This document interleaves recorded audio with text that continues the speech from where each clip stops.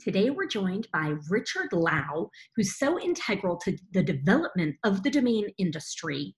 We discuss what the future of conferencing looks like in his eyes, what he's excited about in the domain industry, biggest risk factors for domain investors, and a whole lot more.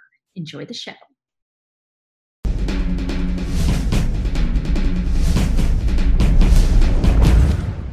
FD was built by domain investors to increase your inquiries, sales, and profit. Forget spreadsheets and archived emails. Manage your entire investment portfolio in one place using a secure and completely confidential platform. Learn more at FT.com. That's EFTY, FT.com.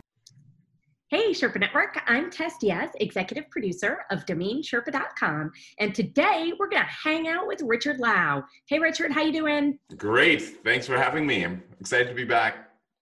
Yeah, it's been a long time. We are excited to have you. And Drew Roser of Media Options. Hey, Drew, what's happening? All good. Chilling in the hood. All right. So, Richard, you have been in the news a bunch lately for your latest venture, Logo.com. But let's back it up for the folks who haven't seen you in a while. You founded Registrar like 20 years ago, namesdirect.com, mydomain.com. You're so involved in the industry in general. You founded NamesCon, the primary conference for the industry. Resume.com was one of your more recent ventures. When did you start that? 2013? Yeah, roughly. It's a bit of a blur. Yeah, I bet. You're a busy guy. And then the Water School. Let's talk about the Water School for a quick second. Yeah, so Water School, I've been actually involved since before it began, and I was really just a couch donor. But over the years, I got more and more involved, up to the point where Greg McNair was organizing trips to take fellow donors there, and then I became the executive director when the founder of Water School retired, and so I kind of jumped in with both feet, and we started NamesCon to support Water School. So a lot of people don't realize that, but that was the primary reason for starting NamesCon, was to have an event at which we could hold a water night where we shave people's heads and raise money for charity. And that turned into the full-fledged NamesCon conference, and then which subsequently sold and is now run by GoDaddy. So over the years, we raised $500,000 for Water School. And it's got 50 staff in Uganda, focuses on clean water projects, and does amazing work over there. Wow. Have they been affected by the pandemic, or is it still able to move forward pretty much? Yeah. So because Water School in Uganda works very closely with government, it doesn't go into any areas unless it has government approval, community buy-in, and the cooperation of the local health clinics. So unless those three are in place, Water School won't just arbitrarily pick a village and start to do its work. So because it's got such a close tie-in with the local government officials, the government officials reached out to Water School and said, hey, can you help us get the message out? Because you guys have been educating and doing behavioral change.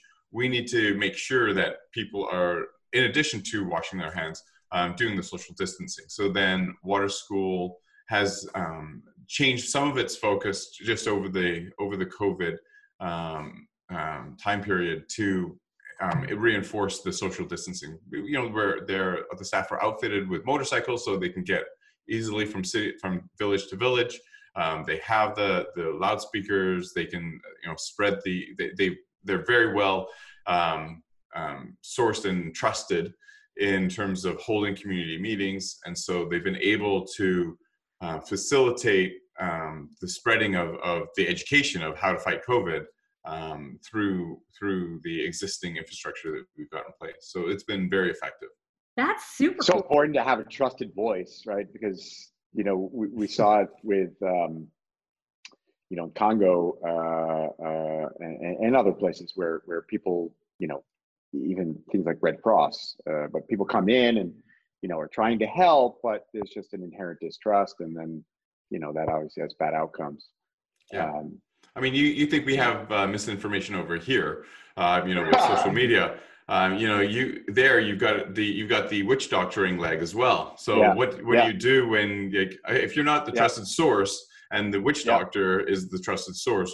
My goodness, you're really starting from behind the eight ball. So we've got a huge leg up in the communities that we're in that we have been extremely effective improving the health conditions of those villages. And so when when Water School changes its adjusts its communication to include the social distancing and other COVID education, it's just a natural flow. That's really amazing. I mean, who would have imagined when the Water School began that all this would develop or how much good it would do? That's really, really exciting. And of course, everyone can learn more at waterschool.com. And we also have water.org, thanks to the generosity of PIR. Amazing. What a bastard. I'm going to take this opportunity. Sorry, I said water.org. I meant water.ngo, not water.org. Water.ngo. Okay. Sorry. Water.org is Matt Damon's, That's right. Thing. I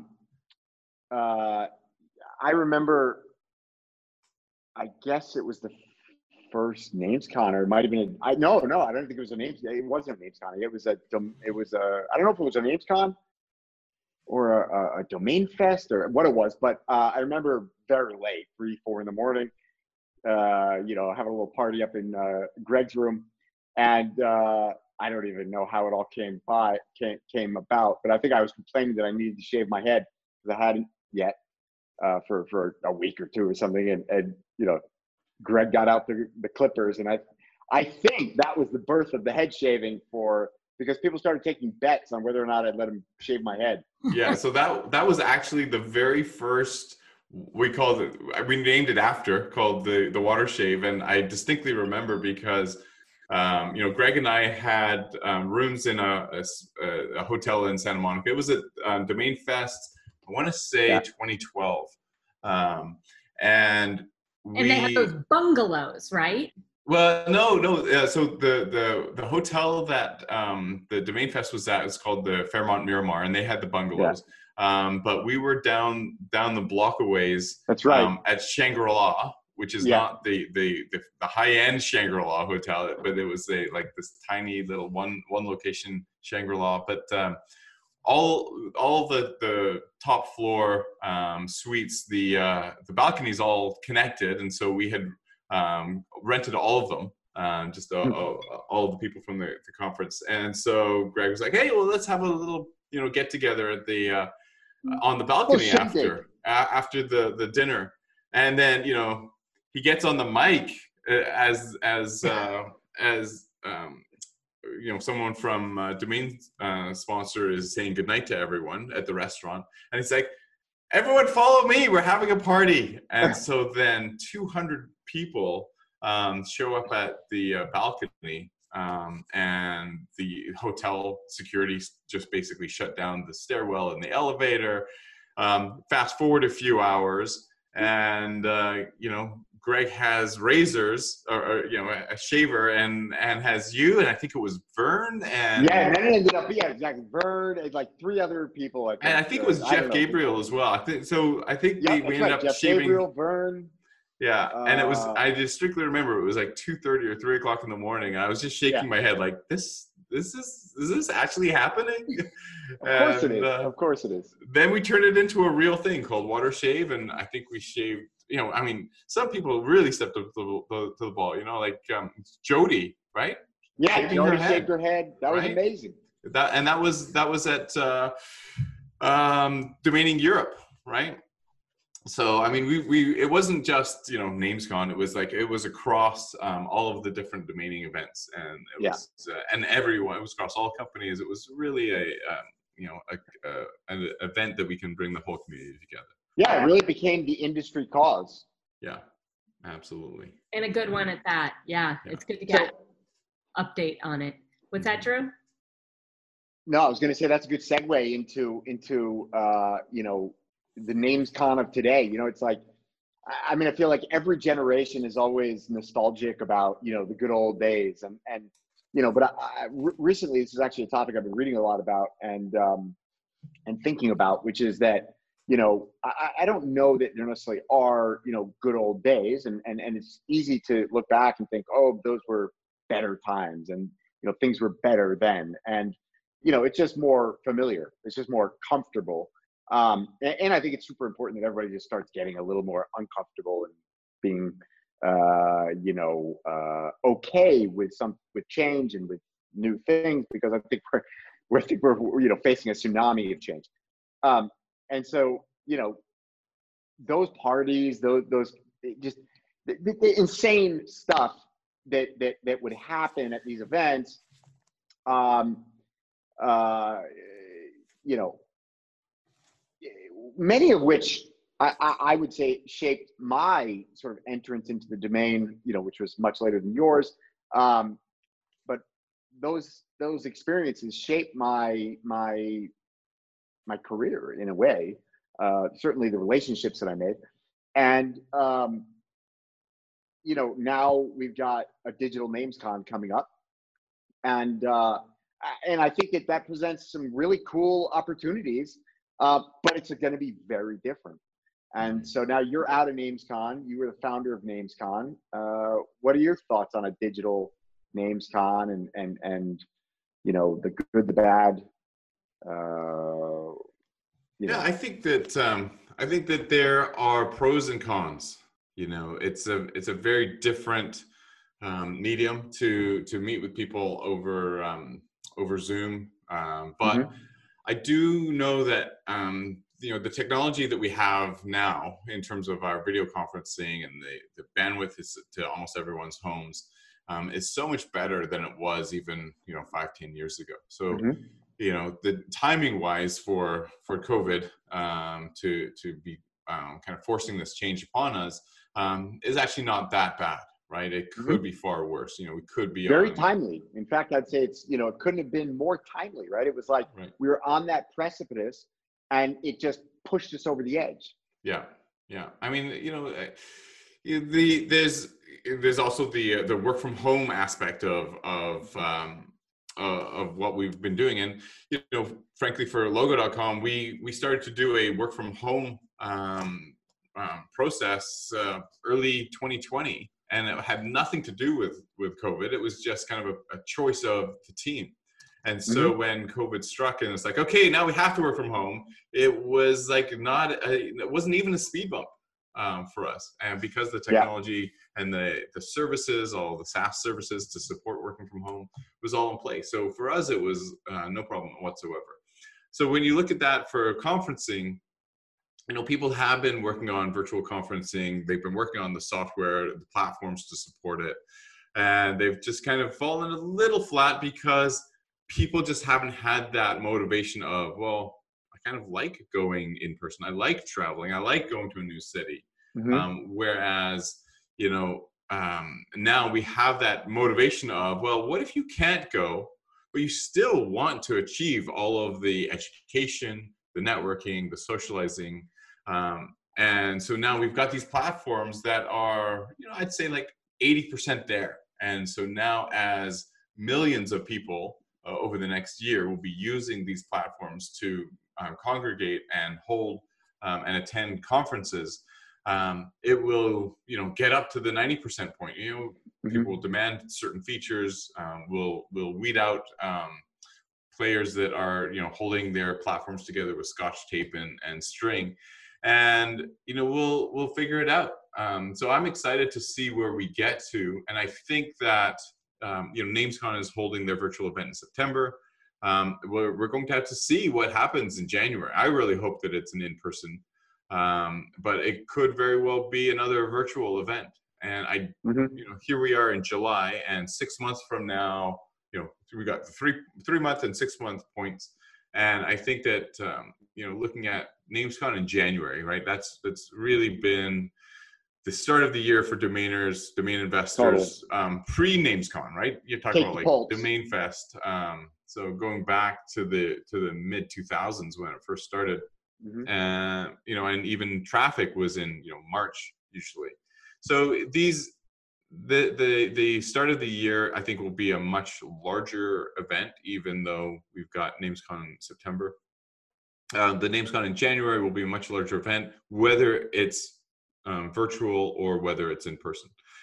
So even if we're talking about it being virtual, that gives us 6 months.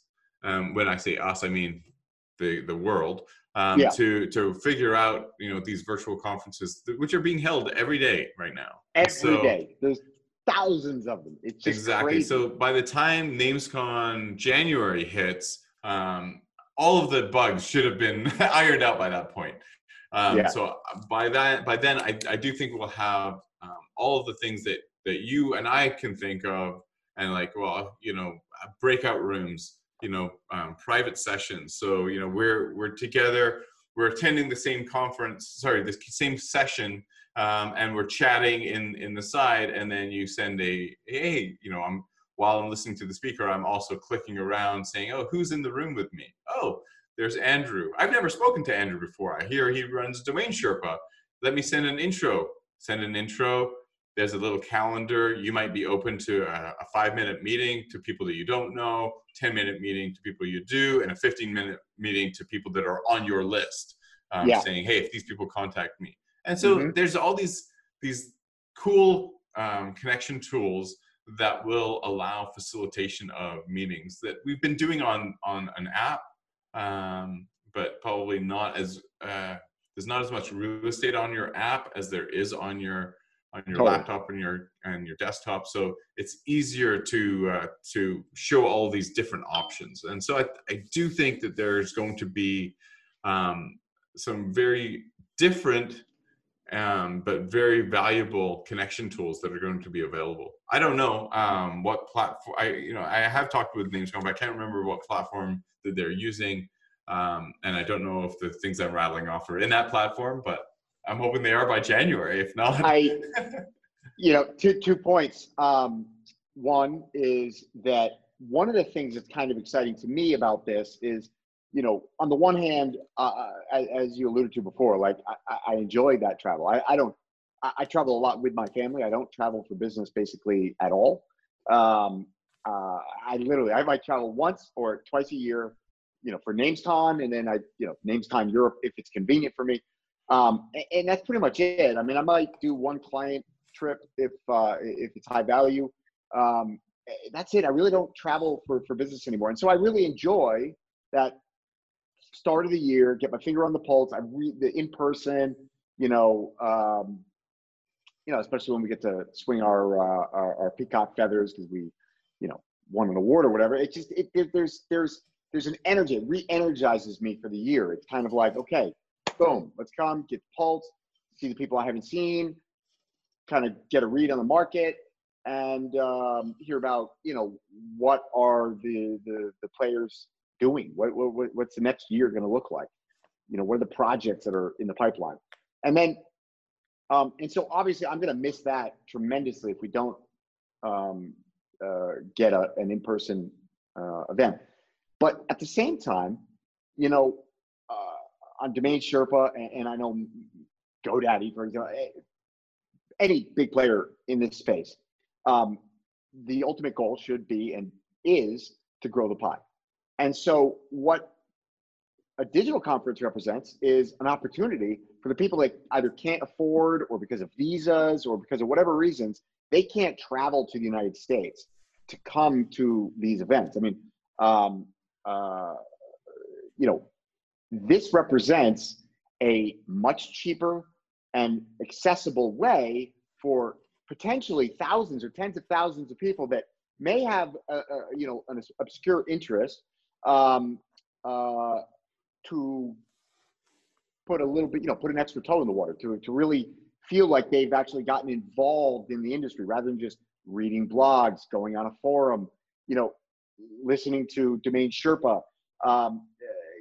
This gives them the ability to, like you said, interact with the people that engage with content in a more meaningful way. So I am pretty excited because I have, and I mean it, my ultimate goal really is grow the pie, because I just think that, you know, that's a win all around. We deal in scarce assets. If you grow the pie, scarce asset values go up. And I really believe that domain names represent, you know, an unparalleled opportunity for people the world over. And that excites me. So I am super, super excited about that. I forgot what I know. I saw this tweet on Twitter the other day. It was a guy, you know, one of the big Bitcoin people. And I don't know, he was probably high or so. He was just rattling off like random ideas that he had, business ideas. You know, basically like, here, somebody go build this, right? It was like 50 ideas. He was just rattling them off tweet by tweet. And one of them was somebody go build a conference, a digital conference, whereby, you know, either 100% or a portion of your entrance fee becomes tokenized and can be used to tip your favorite speakers. So it's like, nice. Okay, you are listening to content from somebody and they do something that they say something that is really like revelational for you, turns on a light switch for you. You know, you just really enjoyed that. They shared something personal or whatever. You could tip them from an app. You're on your phone, right. You know, or you're on the computer. You just boom, you just tip them. Yeah. And like, so, okay, now we are optimizing for content curation from what does the audience want. Now we are optimizing for the quality of the speakers. You know, now we're optimizing, you know, we're going to increase the quality of the speakers potentially because you're incentivizing them to come and speak and do a great freaking job, to be prepared, to present great material, to have other, you know, potentially, you know, in a live conference, personally, I don't like a lot of sort of sidebar materials, you know, what do you call it? PowerPoint slides. And I think it's a distraction, but other people feel differently. But in a digital format, you can engage with that content. It's different. And so you can download that content. You can, you know, so I think that the ability to directly monetize, not through here, pay to come and join a conference, but pay for the content you consume or tip the people providing that content, or, you know, share, which I think is the future of companies in general, but not yet. But I think the future will be participatory. So, you know, it's like, you're going to come to this conference, we're going to incentivize you to come, and we're going to incentivize the speakers to participate. And we're going to be more like a credit card processor who puts us all together, creates the framework and the pipeline for this to happen. And we'll take a piece off the top, but, you know, we're going to charge you whatever the market says is the right price. And a portion of that is going to get distributed among, you know, speakers, you know, whatever, however it gets doled up, but you're incentivizing the various people involved in this in order to create a more engaged digital environment. So I haven't thought this through super well, but I as soon as I read that, I thought, that's it. That's the future. That's how you create a far more engaged digital conference. And imagine somebody wants to, you know, and again, I'm not thinking this through, and this might be a complete douchebaggery, but imagine that you can pay to get a meeting with Richard Lau. You know, it's like, hey man, I want to talk to you, and you don't really need to talk to me, but, you know, I'll give you a $20 tip to talk to me for $10. And it's not about, you know, $20 is going to change your life, but, you know, it just shows it's about skin in the game. It's like, all right, I'm not here to waste your time. I actually have an important question, or I want to get your perspective on something, or, you know, I'm willing to put up, you know, real value in order to have that exchange.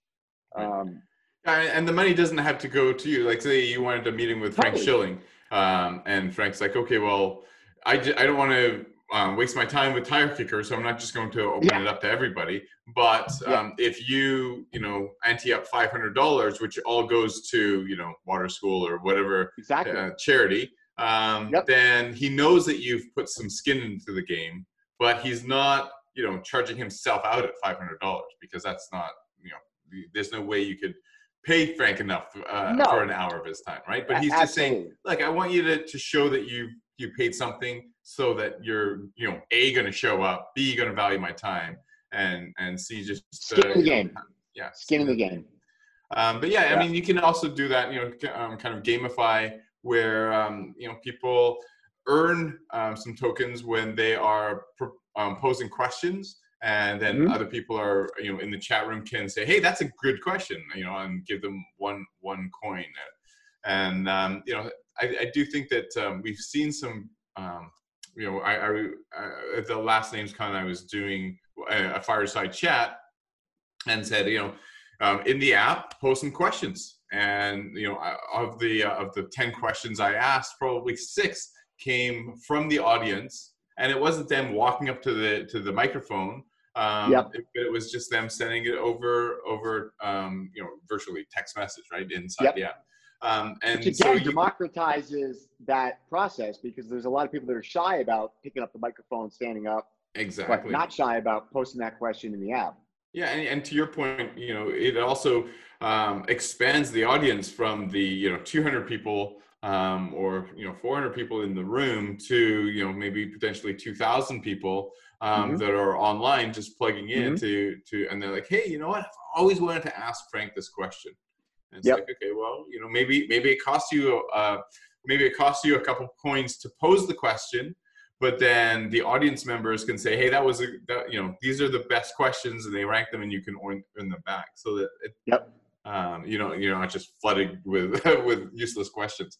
But yeah, I think that there's a lot of cool things that can happen from the virtualization, and we start to see that with virtualization of the in-person conferences, such as being able to pose questions or have chat as a sidebar on your app while you're standing there in person, right? Or you're attending in person, but you're using the app to try and arrange in-person meetings. Well, it's like you've got one leg in the virtual and one leg in the virtual conference and one foot in the in-person. And now we're just taking that right now to both feet in virtual. So, I think it's over the last couple of years, people have gotten a lot more comfortable having the app and using the apps when they're attending conferences. And this is really just a kind of a forced extension of that. Totally. Yeah. And I think sorry, we've been saying for so many things, in general with this pandemic, how it's just sped up that adjustment process for people. And you're right, Richard, there has been this little bit of synergy. And I really wonder, I think years to come, we're not going to recognize how the little baby steps that were going on in 2018 versus where we're going to be probably in 2021. Right. Yeah. I mean, I can see in 2022, you go to a conference in person and you'll be like, oh, I missed that. Why don't they have that feature from, when we did the virtual conference here in the app? Like I love that ability, and you'll be wandering around and you'll be like, man, this is so inefficient. I got to walk all the way to the other session instead of just clicking rooms, So. And then we're in the Matrix. Yeah, exactly. But I've been the last 2 days, today and yesterday. Richard, you should actually sign up for this. It ends today, but most of the sessions are still yet to come today. But there's a virtual gathering or conference hosted by Real Vision. RealVision.com is it's a macro investor content platform, and I love it. I mean, I've subscribed to it for years. It's the smartest people in macro investing and investing, period, as far as I'm concerned. And more and more lately, they've been getting really interested in the crypto space. And so I think they had a lot of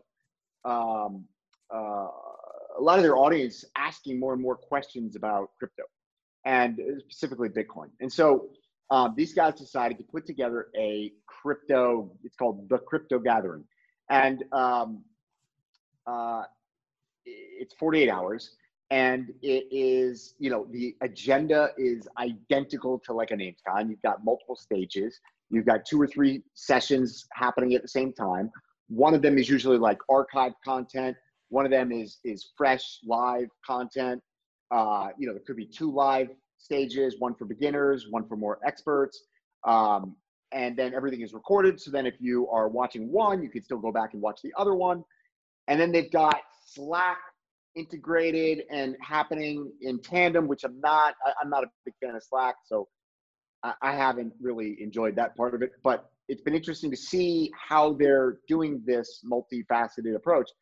And there's unbelievable amounts of engagement. And some of the people that are involved here are like the biggest investors in the world. And they're like, 50-year-old kids, like on a new technology for the first time. They're like, whoa, asking questions in Slack and it's just amazing to watch because we are witnessing in real time this unbelievable shift. What's so driving I was impressed. Engagement? What's that? What's driving that engagement? They're just a bunch of geeks excited about new curiosity. I mean, it's greed. Greed is driving the engagement. It's the biggest investors in the world watching, this emerging asset class and all the amateur investors that are blowing their returns out of the water. And they're like, I want a piece of this. And I need to understand that if I'm going to get my piece. And so these guys literally, to their credit, assembled the greatest panel of Bitcoin and crypto experts on the face of planet Earth, almost without exception. Like basically almost every single one of the people, if I had to select, the top, let's say 50 people in the world of Bitcoin, blockchain, and crypto, this is them. And they're all giving talks and on panels and, it's incredible. I mean, for example, there's never ever been, and there's a lot of crypto conferences, there's never been a crypto conference that included this breadth of experts. But when everybody's just sort of sitting in their living room and they can just flip open a laptop, it's real easy to assemble this type of panel. So that's another advantage in and of itself.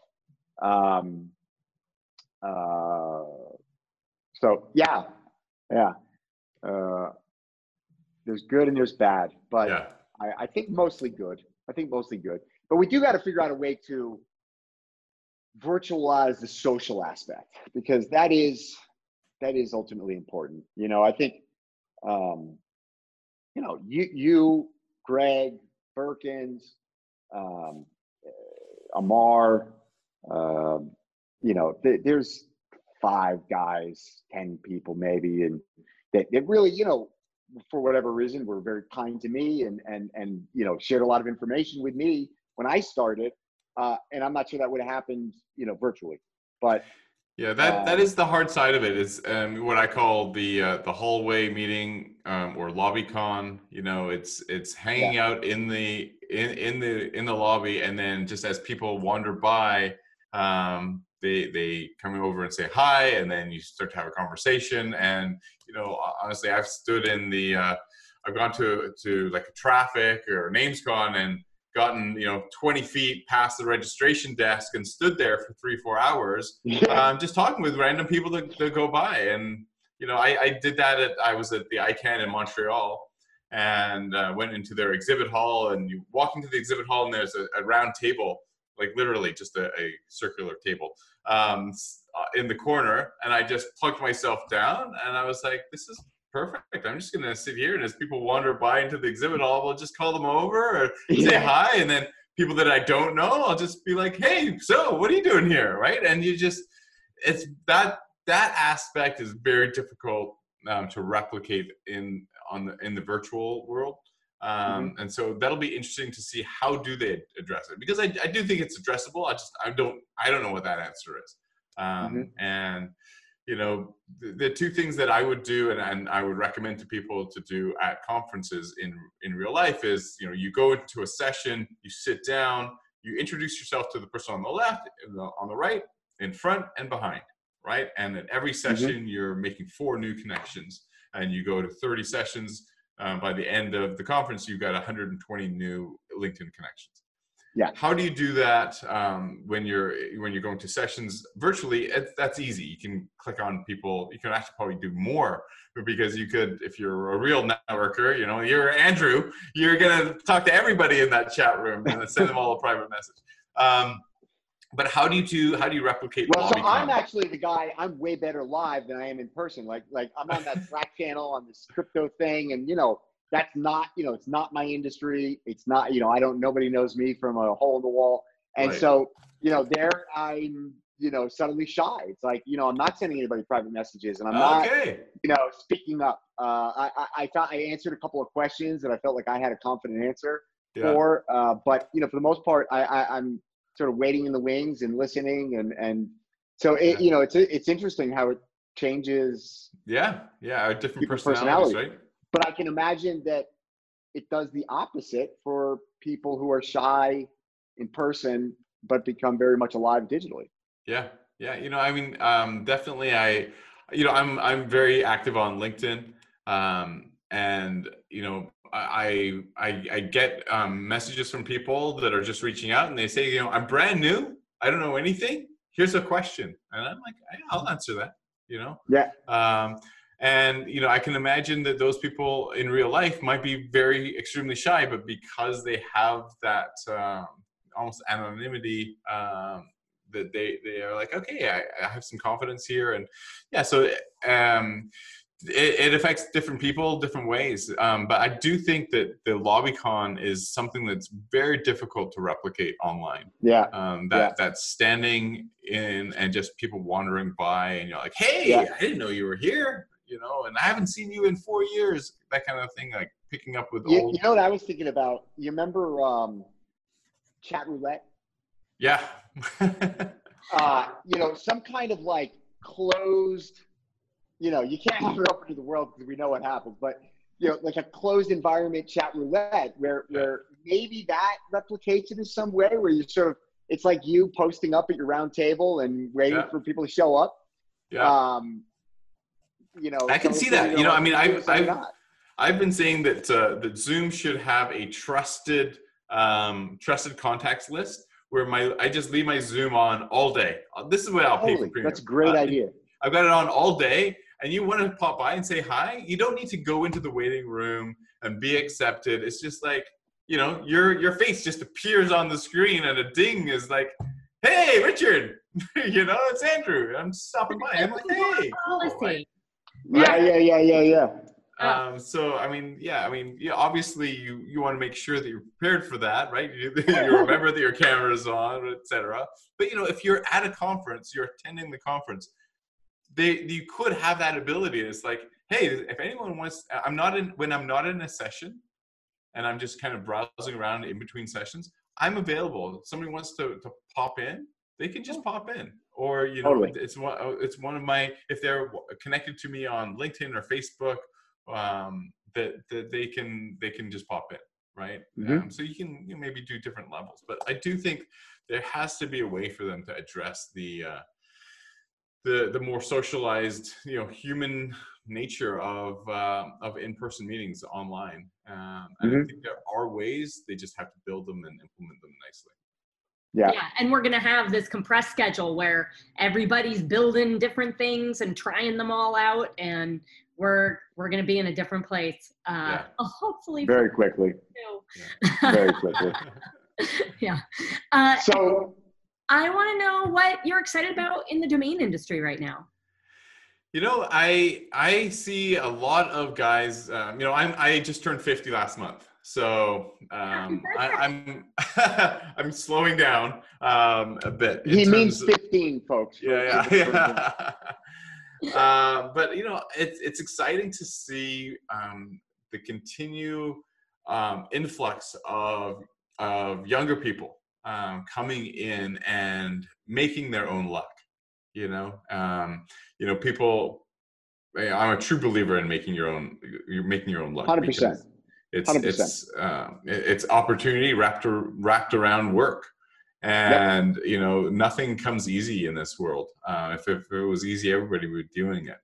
And so I see people coming in and I was just speaking with Josh from DNWE, and he's a guy who's making his own luck, and just taking opportunities and exploding them into further opportunities, and taking a podcast that I think his podcast is like 2 months old, and he's already got a decent following. And I think that it's guys like that are continuing to come into the industry, make their own niches, that I think is exciting. And to me, I've got my .com portfolio that I've spent decades building, and I've got a kind of a formula that I'm following that we've done with Resume.com, and now we're doing the same with Logo.com.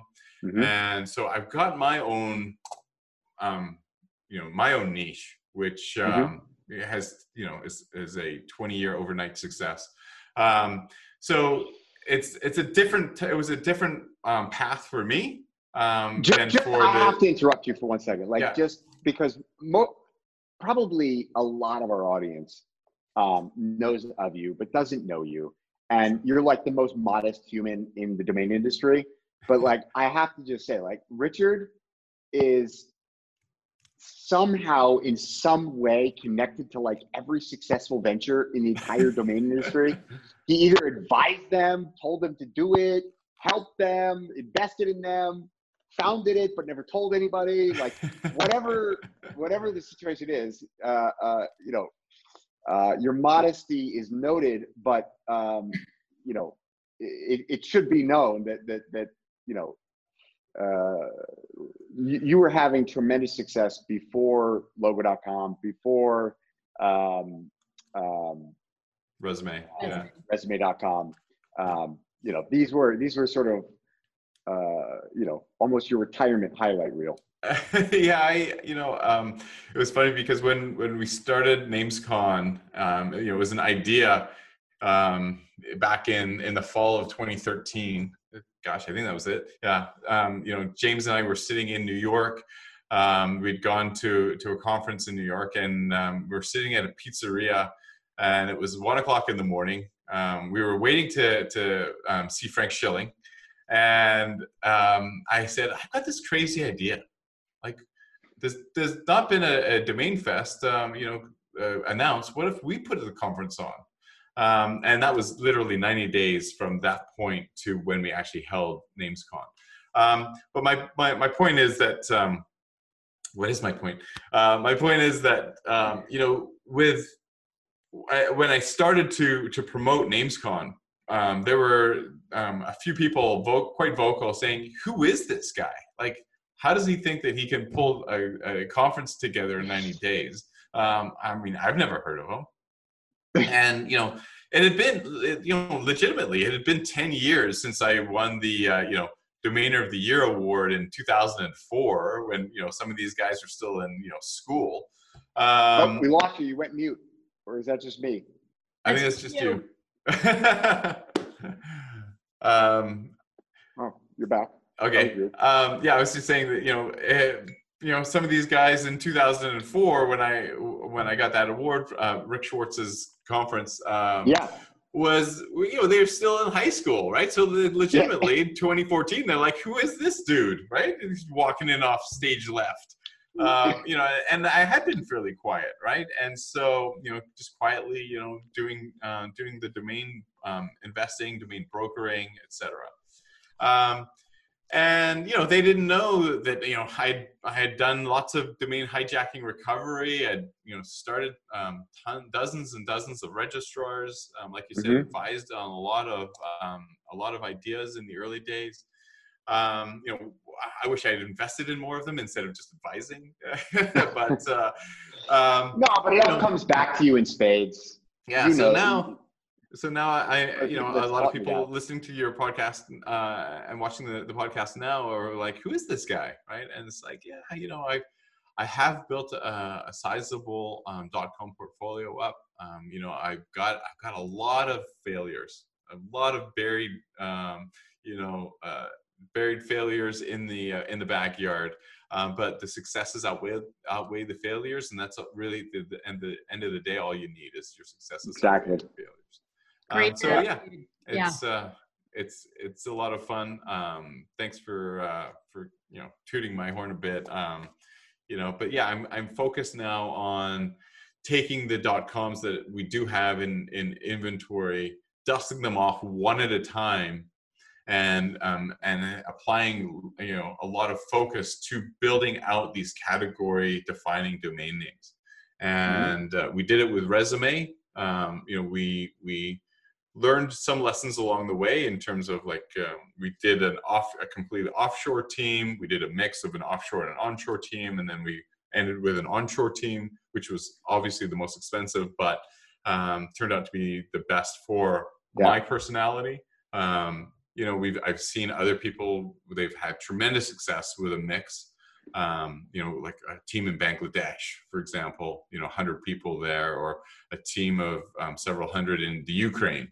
But we're doing a smaller team, 5 to 10 people, all local, all onshore. And so we're taking what we learned with Resume.com, which is now owned by Indeed. And we're doing the same with Logo. And so we've had it for years, we're dusting it off. We've been percolating the ideas for about 3 years in terms of what it is we're wanting to build into the product. And so that's what I'm excited about for myself personally, is taking these domains one at a time and working on them. Or doing that either as a partnership or as my own type project. For others in the industry, I see so much success. Can we stay there for 1 second, though? Sure. So I'm always preaching that one of the biggest mistakes that domain investors make is that they try to put on the domain development hat. And I think that is true.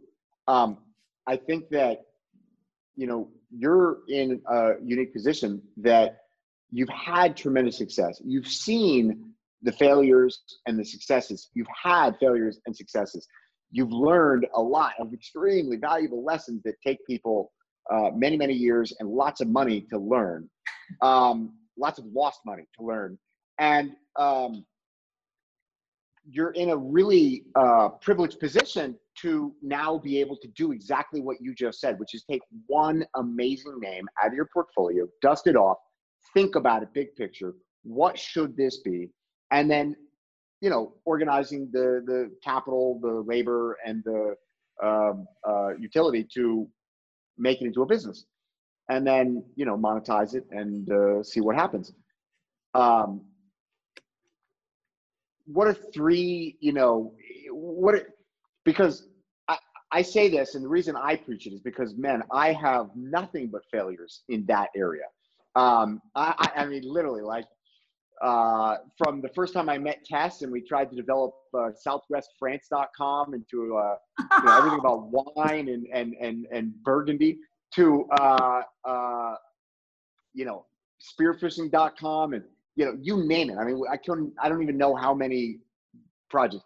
Ganjapreneur has been a success, but a success in the sense that it's, we have 100% market penetration, and everybody in the domain industry, the cannabis industry knows Ganjapreneur, but it's not a big money maker. It's not. I'm not. I'm no longer involved in it because it just doesn't. It's not worth my time. But I love it. It's still my baby. But I can't really say feather my cap.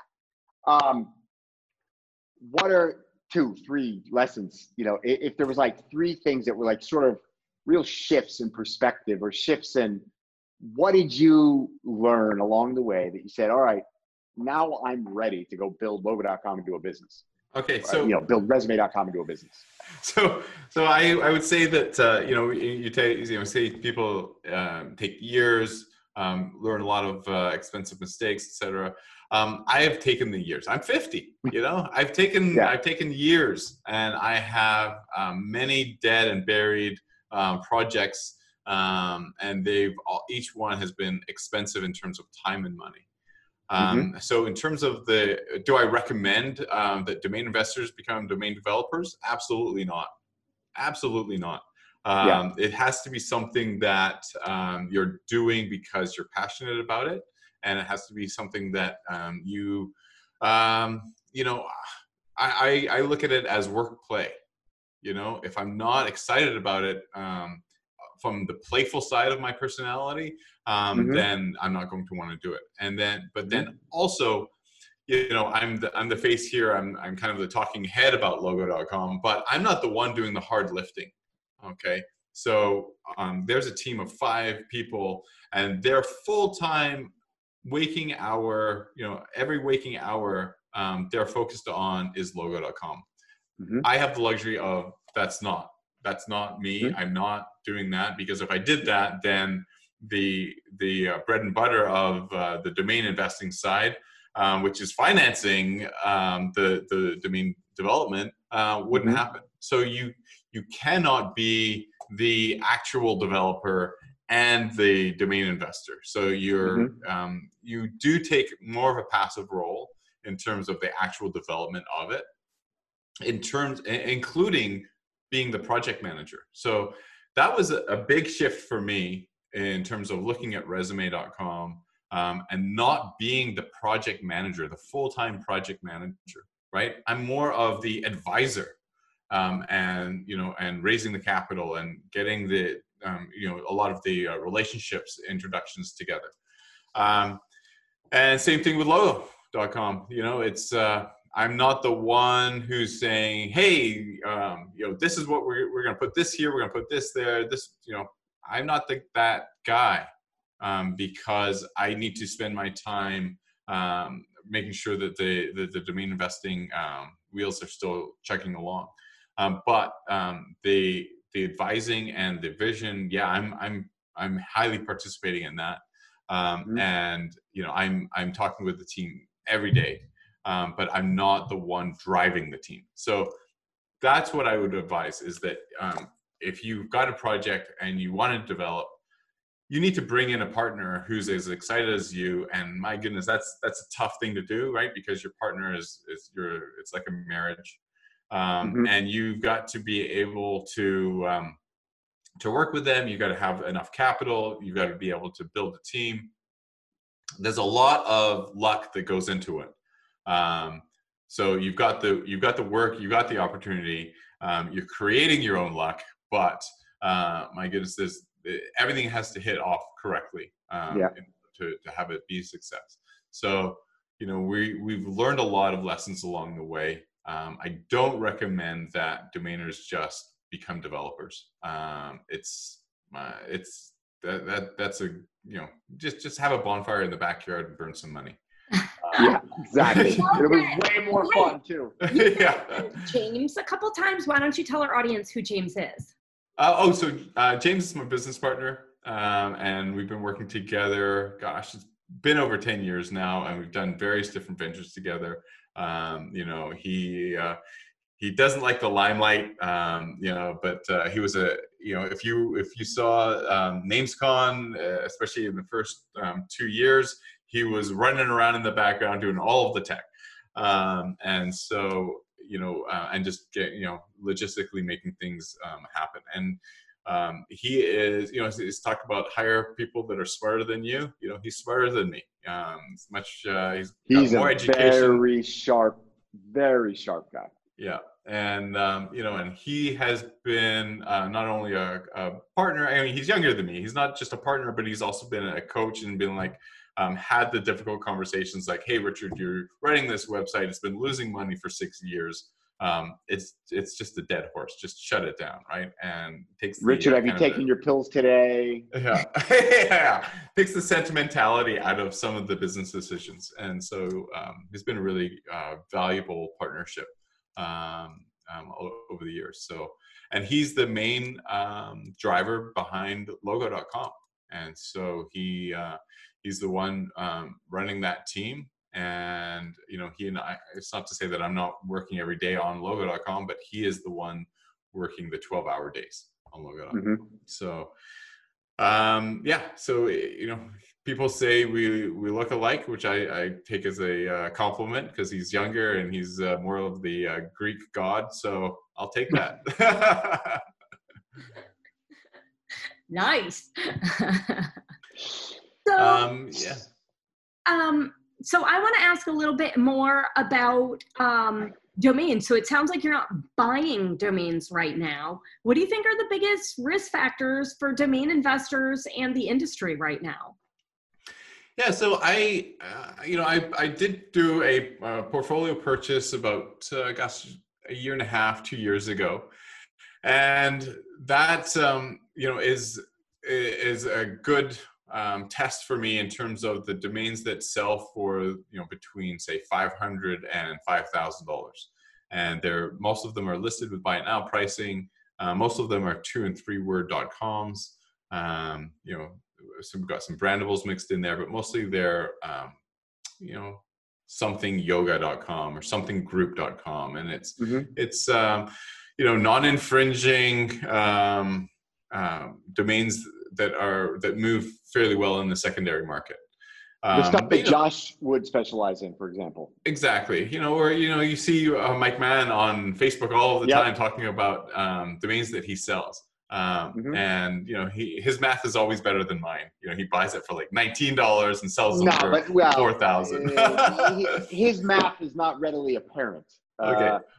But the biggest risk factor on a one-off basis, he's got great math, but exactly the portfolio, and that's the risk that I'm talking about. Exactly. is the carrying costs constantly are increasing, right? Politics aside, whether VeriSign should be raising their rates or whether they really should be lowering them or cutting them by 90%.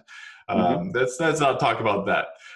But the fact of the matter is that we have an environment where the cost of most of the registry fees are going up every single year at call it an average of 5% to 7% a year. So every, say 12 years, the price is going to double. Our carrying cost is going to double. So the risk factor is in getting lost in the math, saying, oh, I hand registered this for $10 and I sold it for $500. I'm a genius. Yes, but how many domains did you have to carry that year? On the individual, it looks fantastic. On the whole, my goodness, you might be eking out a single digit percentage return. Yeah, and doing a lot of work for that. And plus you're doing a lot of work. So that's the big risk for me, is the increasing costs, increased carrying costs, and do we have enough sell-through rate on our portfolios as a whole, as an industry, to do this? And so that's a big. And what's your initial feeling on that?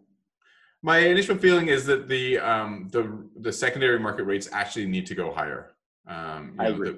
That we're selling them too cheaply. Yep. And that people are starting to get more and more comfortable realizing, hey, I need a .com. I need to pay for it, and I think that what we haven't embraced yet, which we should, is the pay later scheme, right? So when you're on GoDaddy, you're on Afternic, you're on Sado, the payment terms should be right up front. It should be, would you like to buy this for, instead of it being $688, really that domain should be priced at $1,288, and it should be 4 equal payments of, you do the math, $322. Or we should just bang your credit card for $14 every month, and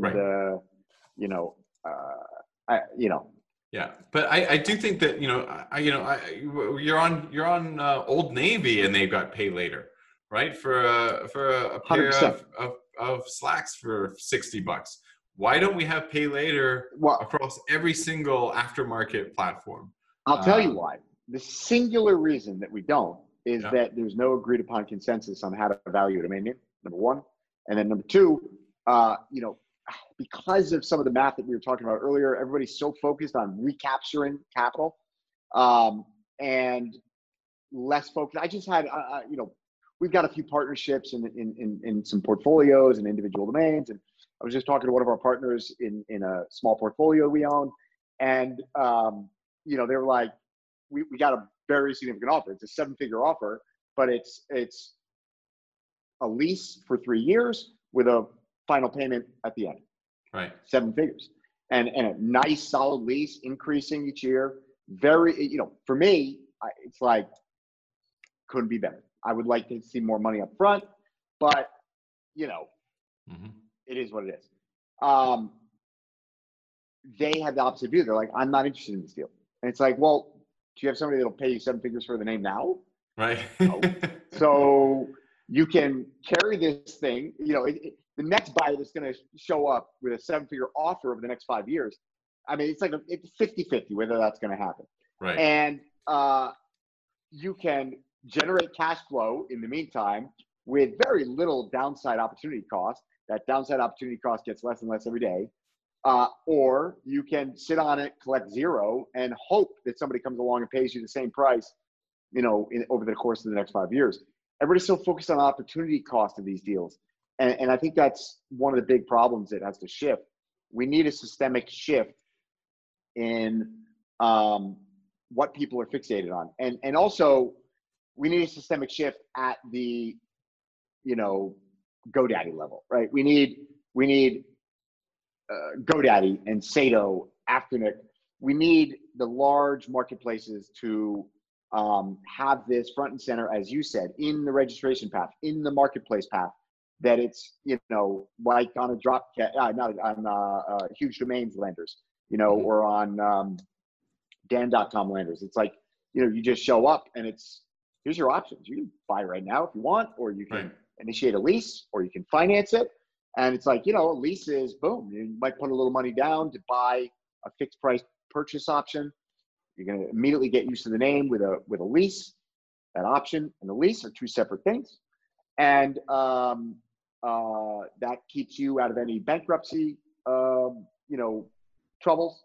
And that buyer knows that they've got a fixed price purchase option they can execute at any time as long as their lease is current. Yeah. I mean, to me, that's like the most obvious, just, it's a win for everybody, right? Like for portfolio owners, you're generating cash flow, particularly in a world with zero interest rates. The number one thing to worry about is cash flow. Don't worry about, you know, if somebody hands you $1 million right now, what are you going to do with it? Like I know that's a champagne problem, as my friend likes to say. Right. But what are you going to do with $1 million right now? Like, where are you going to generate cash flow? Right. Like, unless it's because you have a specific opportunity, unless you have access to something most people don't have, there's very few places. Like government bonds are going to pay you less than 1%. Soon, you might pay them. Banks aren't paying you anything. In order to capture any return any return above 1%, you have to take extraordinary risk. Whether you understand the risk or not, I assure you, there's an unprecedented amount of risk in virtually every financial asset out there today, and very little of them produce any cash flow. And so I think our focus should be cash flow, not, you know. No, I agree. I think one of the issues I think you touched on is that, you know, we need the aftermarket platforms on side, and you know, it wasn't GoDaddy, but it was another one that I was having a discussion with where the buyer was offering payment terms and, you know, payments over time, and the platform won't allow it. They said, yeah, we'll allow it, but you have to pay our commission out of the down payment. Yeah. I was like, upfront. Wait a second. So you're going to take your commission out of the entire down payment. You know, it's actually their commission was more than the than the deposit. So they really wanted the deposit plus the first payment. And then I'm like, well, so what happens if the buyer, you know, defaults? He's like, well, then you get your name back. I'm like, so then you're the only one that has made money in this thing, but you're the one bringing the buyer, right? The buyer's coming through your platform. It's not. As I said, no, you need to make money when I make money, right? Or you earn your commission as the payments come in. And they agreed to it, but I was like, this just shows a fundamental flaw in the thinking in terms of like, if they're thinking that, then why would they want to promote, payments over time? Totally. Right. That's exactly right. But I think that if we had, pay later, payments over time, lease options, rent only options, rent to buy options, that the sell-through rate would go up. Because it's just like, when you walk into a car dealership. So would prices. Right? So would prices. And so you could, when you lease a car, you end up, the car salesman loves it because he can get you to pay more for the car while having lower monthly payments. It's the same thing here. It's like, okay, instead of selling you a domain for $688 all cash, we're going to sell it to you for $1,288, and we're going to spread the payments over 2 years, right? And you're like, gosh. That's nothing. I'm just, that's like a cell phone bill expense to get my domain name. Sounds great. Yeah. Let's do it. Yeah. Right. But if it's $688, they're like, oh, maybe I should go ahead and register, a 5-word .ca or, so it's like, I do think that we're leaving a lot of money on the table because we don't have the pay later schemes in place. So that I think is a huge opportunity over the next year or two for the platforms to embrace, and that will allow us to have higher volume and higher prices. I think we all agree that it's a huge opportunity, and that it should happen, but and I think we probably agree that it will happen eventually. But you just said in the next year or two. Do you think that will actually occur in the next year or two, or like we all wish it would happen in the next year or two? I'm really hopeful that it will, because as you start to see it, the pay laters appearing everywhere, and they call it, I refer to it as pay later, but there's a whole bunch of different brands doing that. And as you see it everywhere, eventually the platforms are going to be like, so why don't we do this? And if you're a senior exec at one of these platforms and your customer service people are saying, how come I can do pay later on my Slurpee, but I can't do it for a domain name, right? It doesn't make sense. So at that point, I think that they'll just have to. A domain name that has perpetual utility, makes no sense. But we are seeing non-platforms doing it. I know we've got quite a few domainers that do that really are embracing the monthly payments, and it's just a straight rental, or it's a financing over a long period. Venture.com is doing an amazing job with that. We've got 1 or 2 deals through them. Dan.com has introduced that. Huge Domains is doing it. And we do it. On our owned and operated portfolio, this is what we push. I come lease first. Like I'm coming out the gate, saying, look, here, get into this name, try it out. If it doesn't work out, walk away. No harm, no foul. What I'd love to see, I don't want to go too far in the weeds. We've already taken up a lot of your time here. But what I would love to see, and one of the things that we've been doing, and we've got like 5-6 deals now, is basically, treating it a little more like a VC, where you're sort of making an investment. Obviously it only works for certain circumstances, but not just about saying, oh, I want a piece of equity, but like treating it as convertible debt, sometimes with their options, sometimes with ours. But there's a lot of ways to skin this cat, but some version of pay later, spread it out, or perpetual lease, or, even the sort of premium model from some of the new GTLD registries. This seems like it's the right path. But I think the all cash deals, when you're doing them, you're leaving money on the table. 100%. So I think that there's a huge opportunity for us as domain investors over the next few years as the market changes. Agreed. So before we wrap up, you mentioned VeriSign super quick in passing, and you have been so integral to the development of the domain industry. What are your thoughts on on VeriSign in general, on the new contract, on price increase? You want to touch on that? That's a long conversation. I'll do a short version. That's a whole other episode of Domain Sherpa. You have to separate. Your feelings of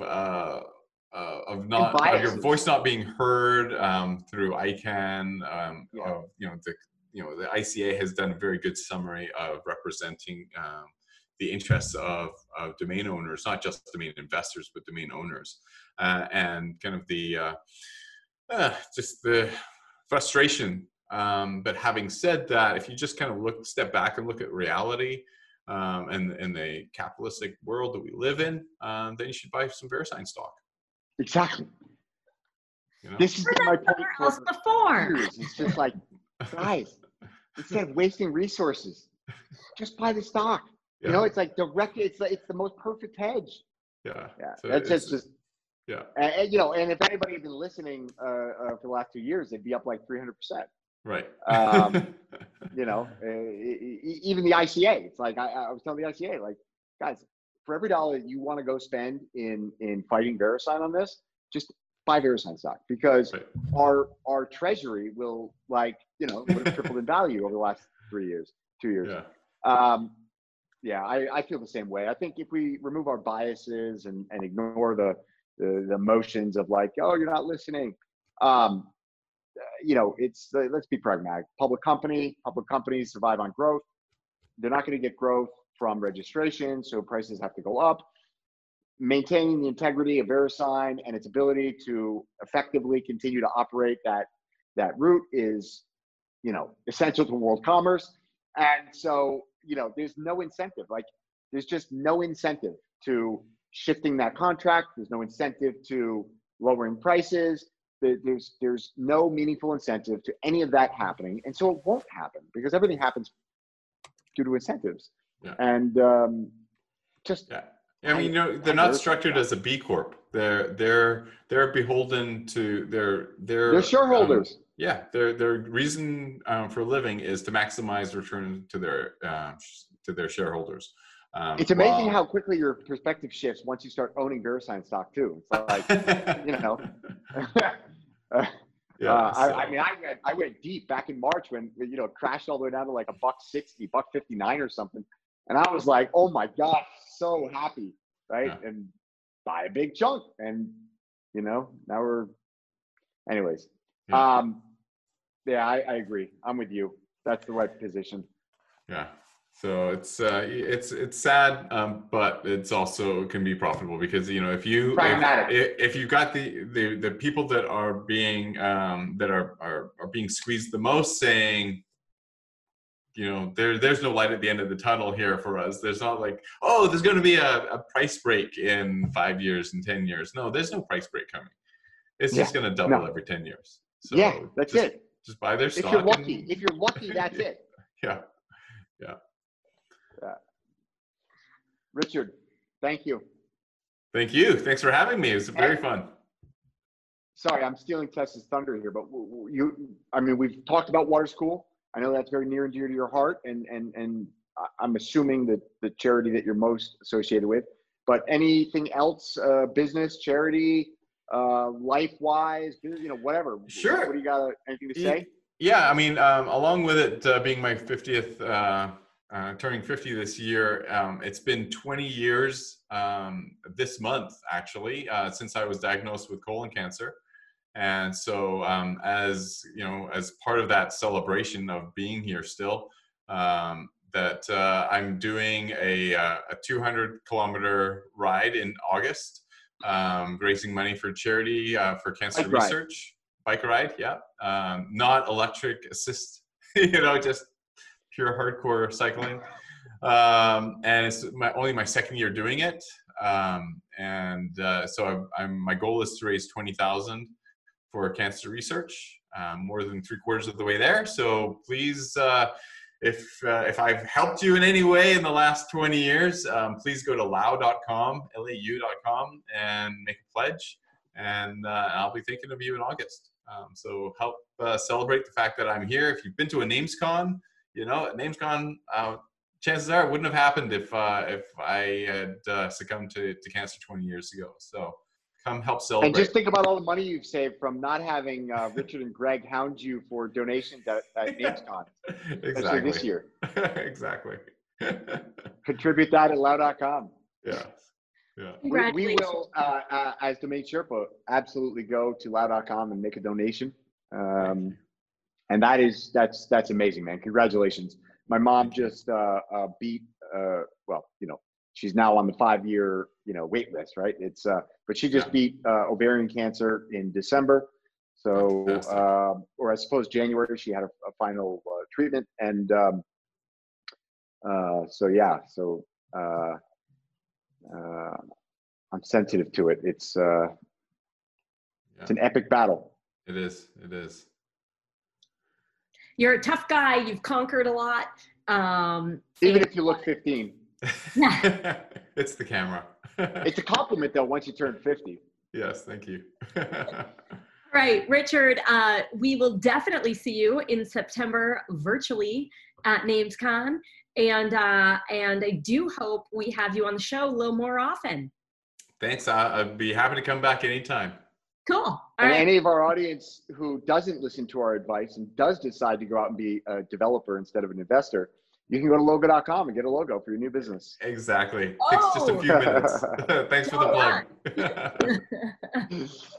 All right. Thanks, guys. We'll see you next time. Thank you.